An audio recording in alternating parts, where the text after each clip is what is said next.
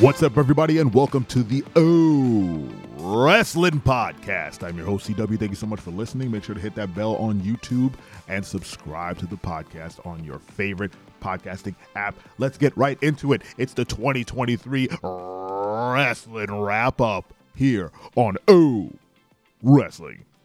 Thank you for listening, guys. You know I appreciate you. We only have 10 minutes, and that is an arbitrary time limit I've put on myself, only to make this podcast easier to make, but also to keep you guys engaged. You know, hour-long podcasts are hard to commit to. But because of that, I only have so much time to talk about this year in wrestling, and I don't know, I feel like I need to extend the time limit of this podcast for this one, but I won't. But if you guys want longer episodes, you let me know, and maybe we'll do once a week. We'll do like a 20 or 30-minute episode. Whatever helps you out in terms of wrestling content. Now, I think 2023 let's focus on WWE because I don't watch enough AEW to make that much of a comment on it. But I think WWE had a fantastic year in professional wrestling. I think AEW had a pretty great year as well. I do like the rise of Swerve Strickland. I do like Ricky Starks and Big Bill as tag champs over at AEW. Jericho's always going to be an attraction in professional wrestling to me. So I think AEW's been kicking in full gear. They do have some gaps, but they also have incredible bright spots like MJF and Samoa Joe dealing with this devil character, who I hope is Mustafa Ali and not Jack Perry. But that's neither here nor there. For WWE, the product I watch the most, I think they've had a fantastic year. And coming out of 2022, which was a little hit or miss, but it was the knighting of Triple H as the head of creative, taking over for Vince. And this year really was Triple H's sort of proving ground, right? He had the summer of 22 through the winter to kind of set up his storylines and then move him into the WrestleMania season that he was going to run. And I think he did a great job. Let's take a look at some of the highlights from, I say take a look, like there's any video for this. Let's take a look at some of the highlights from every month of 2023 leading up to right now. So in January was Royal Rumble, obviously, and Cody Rhodes won the Royal Rumble to set him on the path to quote unquote finish his story with Roman Reigns. But I think one of the biggest moments in the Rumble was Gunther being made. He was a made man after that Royal Rumble. I think everyone really sat up and paid attention to Gunther. I think he came in at number 2, lasted all the way to the final 2 with him and Cody. They put on a banger of a match after a full-on Rumble, and then he did the job for Cody, but lost no shine, and if nothing else, he became a bigger star. And Gunther really proved that that the right wrestler can make a title worthwhile and not the other way around, right? So I think it is the wrestler that carries the title that makes the title important. The reason Roman Reigns' title is important is because his character is very strong, it's been built up, and he carries it with weight. He is, as I call him, the final boss. Gunther is also, for the Intercontinental Championship, he is a final boss. He just wrecks everyone. He's like the boss in Elden Ring that isn't the final boss, but he's still crazy difficult. You're just like, why is this in the middle of the game? This doesn't make any sense why this boss that is not the final boss is so damn difficult. It's going to take me 2 weeks to beat it, and then you finally beat it, and you're like, oh my God, I don't even want to play the rest of the game. I feel like I climbed the mountain. That's Gunther. And it all started there. Well, not started, but that's where it was like, dude, this dude is legit. And in February, Sami Zayn took on Roman Reigns at Elimination Chamber. It was in Canada. Everyone quote unquote thought Sami Zayn was going to go over and win the title. He didn't, because again, Roman is the final boss, and it marked the storyline moving forward for Sami Zayn to get to WrestleMania with Kevin Owens, which we'll jump to right now.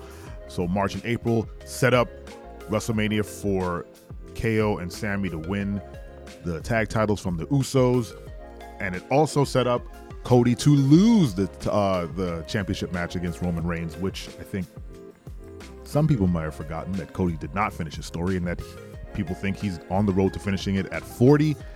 I don't know. They haven't really set that up yet.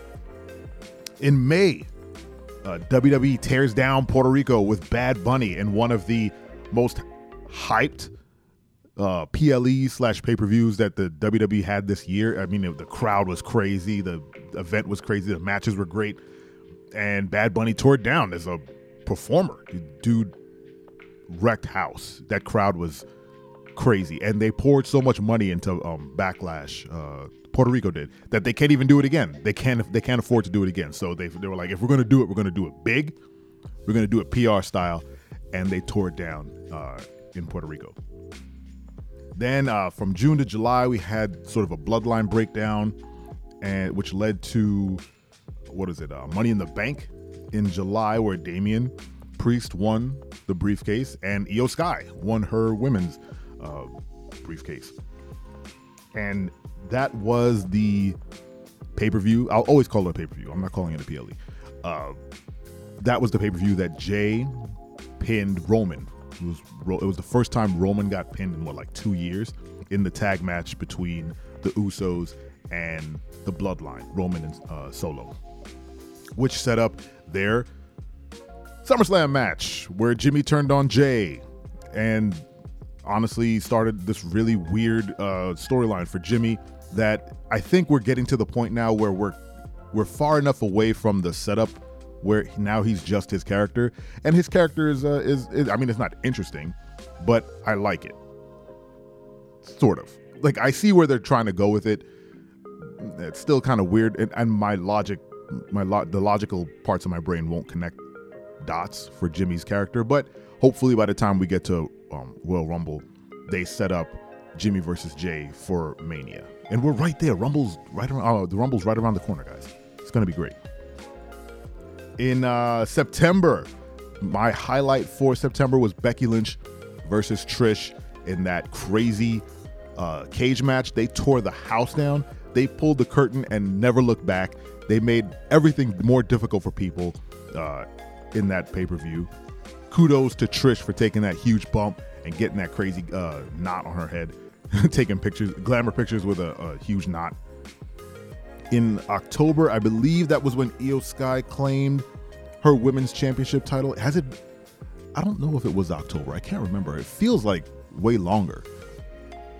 I think it was way longer. I think it was longer. I think she just defended her title in October. When did she win the title?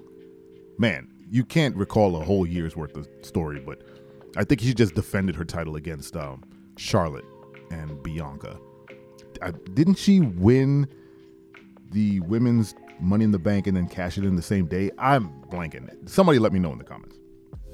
And in November, huge November for WWE. Randy Orton returned. Yay! Randy Orton came back at War Games, and nothing else happened in November. Come on, man. CM Punk came back too. That's crazy. The biggest acquisition in professional wrestling in a very long time. CM Punk, quote unquote, went home. Give me a break. And is going to generate a lot of bucks for WWE. Let's be honest. And that brings us to December, where we're kind of on our road to Royal Rumble. There's no PLEs or anything going on these days. But that's a lot of stuff this year. That's a lot of storyline. That's a lot of good wrestling. I didn't cover that. I covered very high level stuff from this year to kind of get your mind wrapped around some of the stories that were, presented to us. But let's be very clear. There was a lot of good wrestling this year. Very good wrestling happened this year. Great matches. I didn't even cover things like Chad Gable versus Gunther for the IC title, or the rise of Tozawa, or R-Truth coming back. I mean, it's just been an incredible year of wrestling. We'll do another episode about all the great stuff that happened this year. So thanks for listening, and don't you ever forget. I'm your friend, but if I ever see you in the ring, I can beat you, don't you know? Yeah.